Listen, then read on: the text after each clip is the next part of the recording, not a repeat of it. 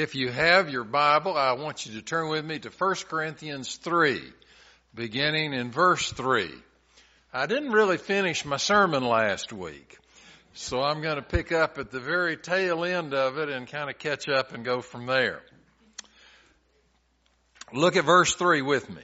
And indeed, even now, you are still unable to take it. Now, this is Paul writing a letter to his church in Corinth, the church that he founded. And when he says you are not able to take it, he's talking about the meat of the word, the maturity of Christianity. He says you're not ready for that, for you are still fleshly. He says in verse 3. Well, fleshly meant they are believers, but they're babies. They're little babies in the Spirit. They're little babies in Christendom. They haven't grown at all. Now, mere lapse of time says nothing about bringing you Christian maturity. Some people will say, I was saved in a revival when I was 10 years old in Arkansas. And now they're 80, and they say, I've been a Christian all these years. Well, guess what? You are still a baby in the Lord if you didn't grow during all those years. If you didn't go to church and go to Sunday school and read your Bible and talk to other Christians and maybe go to some conferences and some seminars and take some tapes and do this and do that. You can be born again and then never grow spiritually, though chronologically you become much, much older. Now here's the key question related to that. Are we growing in love? That's the key question. You can grow in a lot of different ways, but in Christianity, the thing that you want to do is grow in love. I had somebody ask me one time, Preacher, I really don't want to read the whole Bible. Could you kind of boil it down for me? What's the point? Give me the point. And I said, well, it's love God and love people. And he looked at me and he said, well, that sounds good. I said, I'd like to get in on that. So I tried to point him in the right direction. The question for us today is, are we growing in love? Are we just getting older? Or are we growing in love? That's the thing that really speaks directly to our lives in relationship to our Savior, in relationship to the family of faith, the family of God. Those are very, very important things. Continuing verse 3, for where there is envy and strife among you, are you not fleshly? Now, if there was ever a church that had a lot of envy and strife in it, it was in Corinth. This church had more troubles than any other church that Paul related to. I mean, it was just full of trouble. There was a lot of envy there. There was a lot of strife there.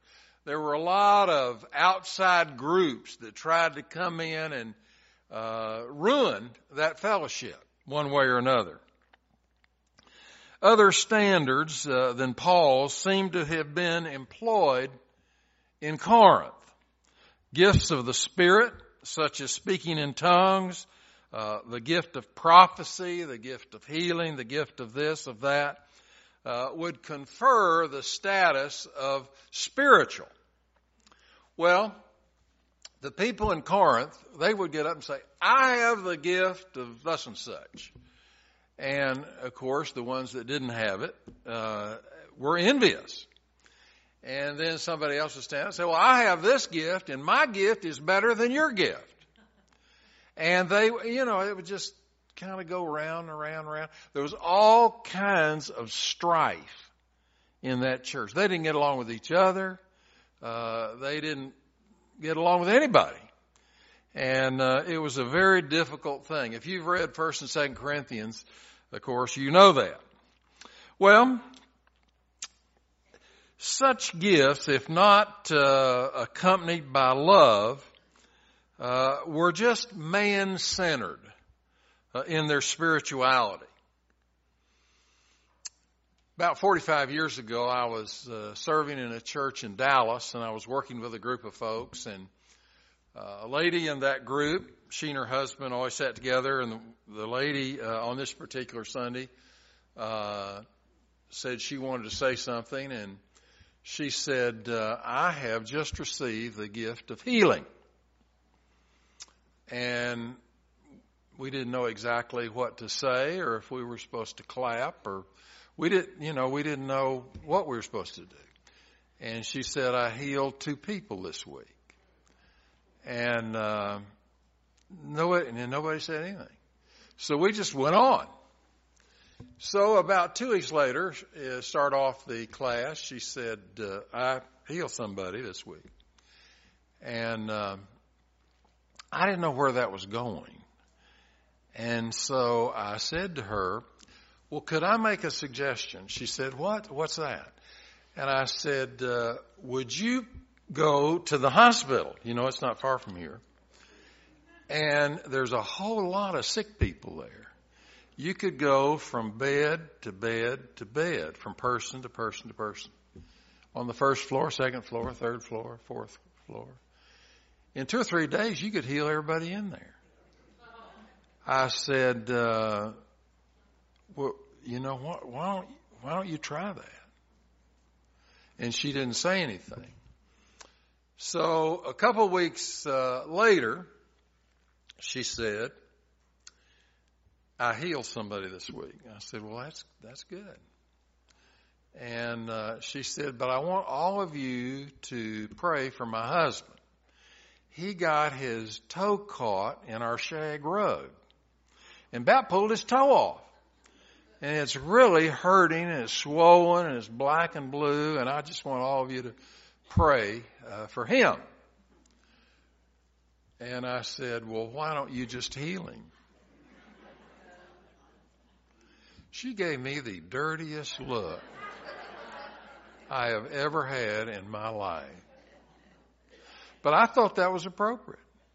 She was giving us an update every week on what she had done, and I didn't see any reason why she couldn't expand that ministry. Well, she didn't like that, but she never brought it up again. She never mentioned it one more time. Well, we don't want the opposite of love, which is egocentric living. Love is a much more trustworthy criterion if you're talking about Christian growth and Christian development. Do you conduct yourself, continuing in verse 3, do you conduct yourselves in accordance with human standards? Now that's a question for all of us. Are we going by human standards or by spiritual standards? Are we envious? Are we filled with envy about what somebody else does or has done or is about? Or is there a lot of strife around us because we're not happy, so we want to kind of make them unhappy? Love is kind of the bottom line. If we demonstrate love every day, guess what happens? The people are glad to see us coming because they know we're going to say something positive, something constructive, something helpful. That's what we all need.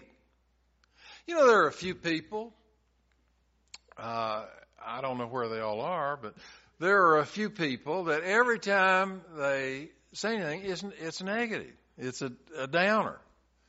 Well, after a short period of time, you get tired of that. And you want to move on. Well, one of the great ministries that we have as Christians is we can share something about the love of Jesus and the love that Jesus has given to us and the love that Jesus has given to our church and the love of Jesus that has come into the heart and life of some people that we know that weren't Christians and now are Christians. I mean, we have a whole lot we can talk about and that we can share that really is sort of an upward movement and is not according to human standards, but is according to the standards of our Lord. Well, fleshliness is a sign that you are not close to God, that you have somehow been opposed to God. You're self-centered, you're self-contained, you're self-directed. You might be a Christian, but you're way back at the beginning line. The point is brought into still closer relation with events in Corinth when Paul adds, look at verse 4. When one says, I belong to Paul, and another says, I belong to Apollos. There were some that were in the Apostle Peter group. There were some that wanted to say, well, we're obviously better than you all because we're in the Jesus group. And, whatever they said seemed to be contentious and causing envy and strife in the church. And Paul says, verse 4, when I belong to Paul, another says I belong to Apollos, are you not men and nothing more? Now, the word here for men is speaking about the natural man, the lost man, the unchristian man.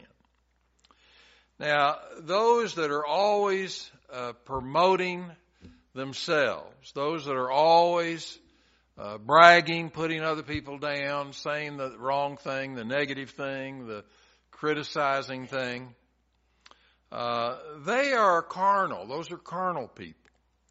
And they're not going to help you to grow in your faith. The reason that you would be around them would be to bring them to faith, to help them move in a faith direction, to help them move closer to our Lord. The trouble is that they are human beings who choose to forget their absolute dependence upon God. We can forget that. We can say, well, I've done a lot of exercises. I've built up my biceps and my triceps, and I'm strong, and I can handle it myself. Or I've made a whole lot of money, and I'm rich, and I can handle this by myself. Sometimes if we're kind of on the wrong road, we get to where we say those kind of things. And it's not helpful. It leads people in the wrong direction. It stirs up envy and strife. What we want to do is to follow Paul's line of thought into growing spiritually. The essential point here is that there is nothing wrong with Paul. There's nothing wrong with Apollos. What is wrong is the resounding ego with which each slogan begins. I belong to Paul. I belong to Apollos. Well, that's not good. Sometimes when we go to meetings, maybe it's your club or your sports group or your neighborhood group or whatever, or maybe a church group, and you find some people in the group that want to talk all the time. They just love to hear the sound of their own voice. And they will take the microphone. There are some people that you don't want to give a microphone to because they don't know what to do with it. They just keep talking. You learn that about people after a while. Well, look at verse 5. I have mentioned the names of Apollos and myself. Well then, what is Apollos? And what is Paul? Now, it would seem like, in the Christian perspective, that the answer to that would be nothing at all. We're just used in the hands of God. We're nothing. Well, that's not right either. If we are Paul or we are Apollos or we are trying to follow the Lord as best we can, we are not to be idolized, obviously, but we are not insignificant. And that's what Paul's saying. Paul is saying that it was important what we tried to do in Corinth. It was a terrible fellowship there. Paul had gone to that area, had led all those people to Christ, had worked real hard to develop them in their faith. Then he had to leave and go somewhere else. Apollos came in and he picked up where Paul left off, and he worked hard. He led a bunch of people to Jesus. He helped to develop all of those people in the Lord. So Paul says in verse 5, through whom you became believers. He's just pointing that out to them. You know, we led you to the Lord. We tried to help you to grow in your faith. So we don't want to be apologetic about being Christians, but we don't want to always be talking about I. We don't want to be always promoting self. We don't want to always be, leading the band that will bring honor and prestige to us. You are somebody, if you are serving God, you don't have to point it out. People will know that. And of course, the Lord knows it. But you don't have to make a big thing of it. You will be remembered for your service. You'll be remembered by people, and you will be remembered by God. God remembers every single thing that we do. And there's a great storehouse of wonderful memories that people have of you. And God remembers all those wonderful things that you did, the people that you helped, the people that you led to the Lord, the people that you encouraged to become a part of the family of God. All of those are very, very important.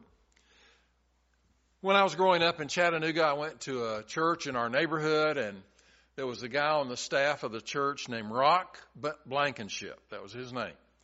And he was the youth minister, and he visited the seniors on the other end of the spectrum. And he led groups of people in prayer. He wasn't a good preacher. He wasn't a good counselor. He certainly wasn't a scholar. But he had a lot of wonderful characteristics, and he followed it out. If you started a verse anywhere in the Bible, it seemed to me like he could finish it. I mean, he had just memorized hundreds and hundreds and hundreds of verses. And people would go to him for help. They'd say, what's a verse that covers this? And he could tell them. Now, I don't know if you can do that, but I can on 4 or 5. I can't on hundreds like Rock Blankenship could. Well, I feel so strongly about him. He led me to the Lord. He was the guy that took time after softball practice one day to lead me to Jesus. Now, I remember him almost every day of my life. He did good work. You know, he led a whole bunch of us. We were a rowdy bunch. He led almost all of us to Jesus. Now, if you're doing some things that are helping people, guess what? They're going to remember that. They're going to remember how you came to see them when you were sick and you were in the hospital or you were in the nursing home and you were lonely, and they came to see you and to visit you and to love you. That will be remembered, not only by the person, but by the Lord. When you get to heaven, great will be your reward because you stood for the Lord during this lifetime.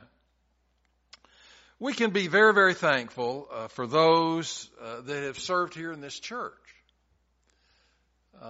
We've had some great people here. When I came here, there was a certain group of folk that reached out to me and were helpful to me and loved me. And, I felt so much at home with them, and it was just wonderful. And they were just great people. Well, we're thankful for those that have served here, for those that have made a difference, for those that have had a vision. A lady in this church came to me years ago and said, "Preacher, I think we need to have a sign out in front of this church."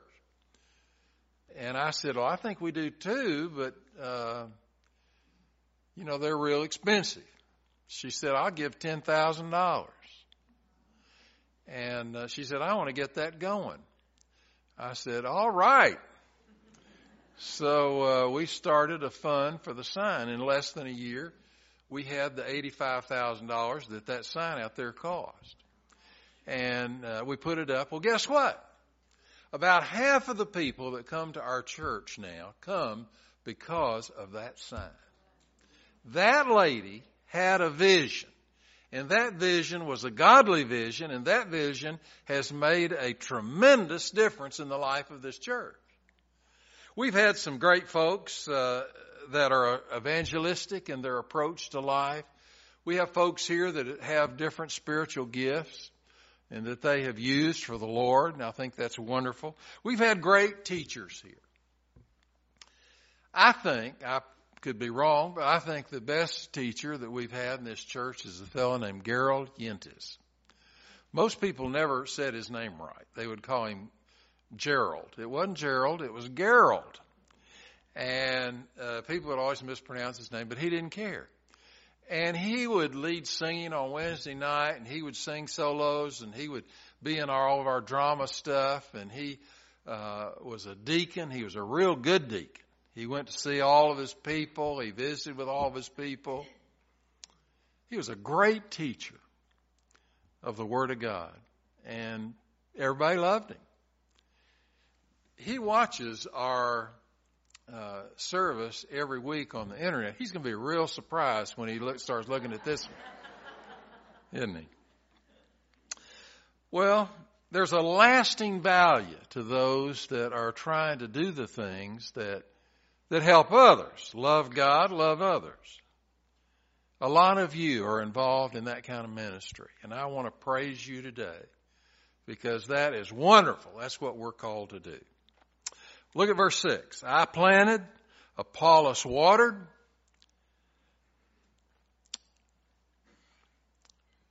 He's trying to draw a picture here for the people. He's trying to say that's what we all want to do. We do it in our neighborhood. We do it with our family. We do it all around. Paul was the first evangelist to work in Corinth. When I was a kid, I asked my dad if he would get me some tomato plants. I wanted to try and grow tomatoes. And the first 3 or 4 times I asked him, he just didn't pay attention. The 4th or 5th, 6th time I said, he went to the store and got me 4 tomato plants. And I cleared off a space of ground and planted those 4 things. And I weeded it and watered it and fertilized it and took care of it, looked at it every day. And I had a little tab, and every time I got a tomato off of there, I'd mark down a 1 because I wanted to keep count of how many tomatoes I got. Well, the first year went real well. Big boy tomatoes. And they were delicious. I thought it went so well. I asked my dad, I said, would you give me some more tomato plants? And he said he would, and he brought me 2 more plants. So, I was keeping score here, and I was putting down every time I got a thing, I'd mark it down. And it grew. It developed. And it got to where I was having over 100 tomatoes a season.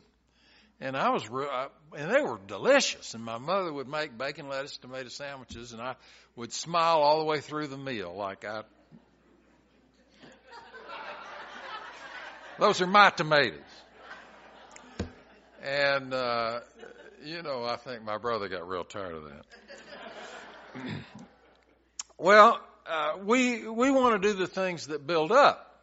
That's what we want to do, build up. Apollos arrived after Paul. He did a great work. He helped to build up the church. It was not we, Paul's saying, however, but God who made them grow. We can do a lot of different things, but if we take all the credit, we don't know what we're talking about. We didn't make the sun come over for the tomatoes. We didn't put the soil there to begin with. We didn't bring the rain. There's a whole lot of things that God did, and without God, we couldn't have done any of it. And we all need to know that. It was God who made them grow. Verse 7.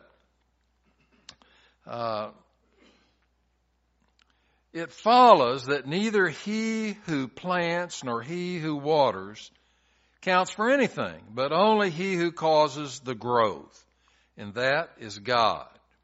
The only significance of the planter and the waterer and the weeder is that God accepts their labor. God accepts that and works through them. Now we want to get Him working through us to provide the fruit of our neighborhood, of our town, of our club, of whatever we're in. We want to get it going there, and we want to help in that regard. He who plants and he who waters are one. We're all working together. We're doing the same thing. We're all on the same mission. Paul and Apollos have worked together as allies, not as rivals. There was already too much envy and strife in that church. And Paul kept saying, and Apollos kept saying, we're working together. We're not working against each other. Give credit to God. And that, of course, is what they learn to do. You know, in every group, whatever you're doing, there's a prima donna that comes in and wants to say, you know, I can only do this by myself because really no one could do it on the quality that I do it. You know, I can only do it by myself. The prima donna always has that kind of perspective. Well, you know, I learned a long time ago that we can do our part and be glad about that. And don't be envious of somebody else that does better if it's a worthy cause. You know, if they're leading people to Christ, you know, you say, well, I led one person to Christ in my life. I guess I'm a failure. You're not a failure. That was a wonderful thing. You made a difference in eternity for that person. And, you know, we compare ourselves to other people naturally. But just do the best you can. You know, give it your best. Give it your strength. Give it your mind's best ideas. Give it what you have. And God will bless it. God will use it to His glory. And that's what we want. Continuing verse 8, each one shall receive his own pay according to his own labor. Now, what was Paul's pay? It wasn't anything. He had a secular job on the side. They didn't pay him anything for building the church. You know, we don't get paid for a lot of different things. But if they're godly things, they're good things, that's wonderful. That's wonderful. You know, and we drive down the highway and we see 6 people over here standing. There's a hole and there's one guy down there digging. And we think, why aren't those other guys in there? They're not in there. The growth of the plants, that is the gardens, those are the gardener's immediate reward. We get a reward. When somebody walks down this aisle and you know that you're the one that helped them, you know, there's not a greater joy than that. I mean, that's as good as it gets. God is using you in a powerful way. Verse 9, for we are fellow workers in the service of God. We get a high pay. We get to help people grow in their faith. We get to help people become outgoing in their faith. Every little thing. The people that are out here welcoming people, meeting people, greeting people. The people that are giving out cards, the people that take the offering, the people that do this, the people that keep this building working, the sound working, our sound people, our choir people, our instrumentalist people, all those folks over there in that box. All of those people are important. We are allies. We're not in contention. We're not envious of each other. We're all working toward the same goal. Let me conclude with this. That church in Corinth was in a hostile environment. And so when somebody would move into the neighborhood, they would invite them to come to their church. They'd say, we have a great church. We'd like to have you come and learn about Jesus, become a Christian, become one of us. Now, a lot of people that join our church are put in jail for it. But we want you to come. Every once in a while, somebody, if they get too evangelistic, they get killed for that. But we want you to come and join our church. And some did.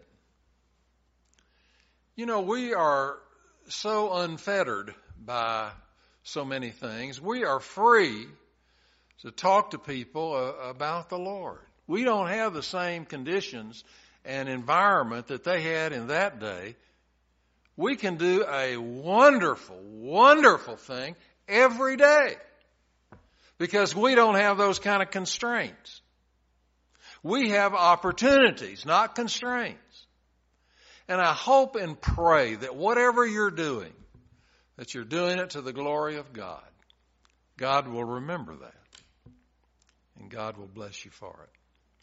Well, today, if you're in the house, you've never made a public profession of your faith in Christ, we want you to do it. There's no point in putting it off. If you're here today, you need a church home, you've been visiting for a while, why don't you come and join us? We're not going to hold you on the floor and twist your arm. We're not going to throw you in the baptistry. You make up your own choice about that. We're not in any way going to impede your progress in life. We're going to try and help you. We're going to work with you, not against you. We want to love you. If you're part of a family, then we get to know you better and we love you more. We're going to sing a song. I'm going to stand down here at the front. If the Lord leads, you just slip out, slip forward, and take a stand for Christ today. Would you do it? Let's stand and sing together.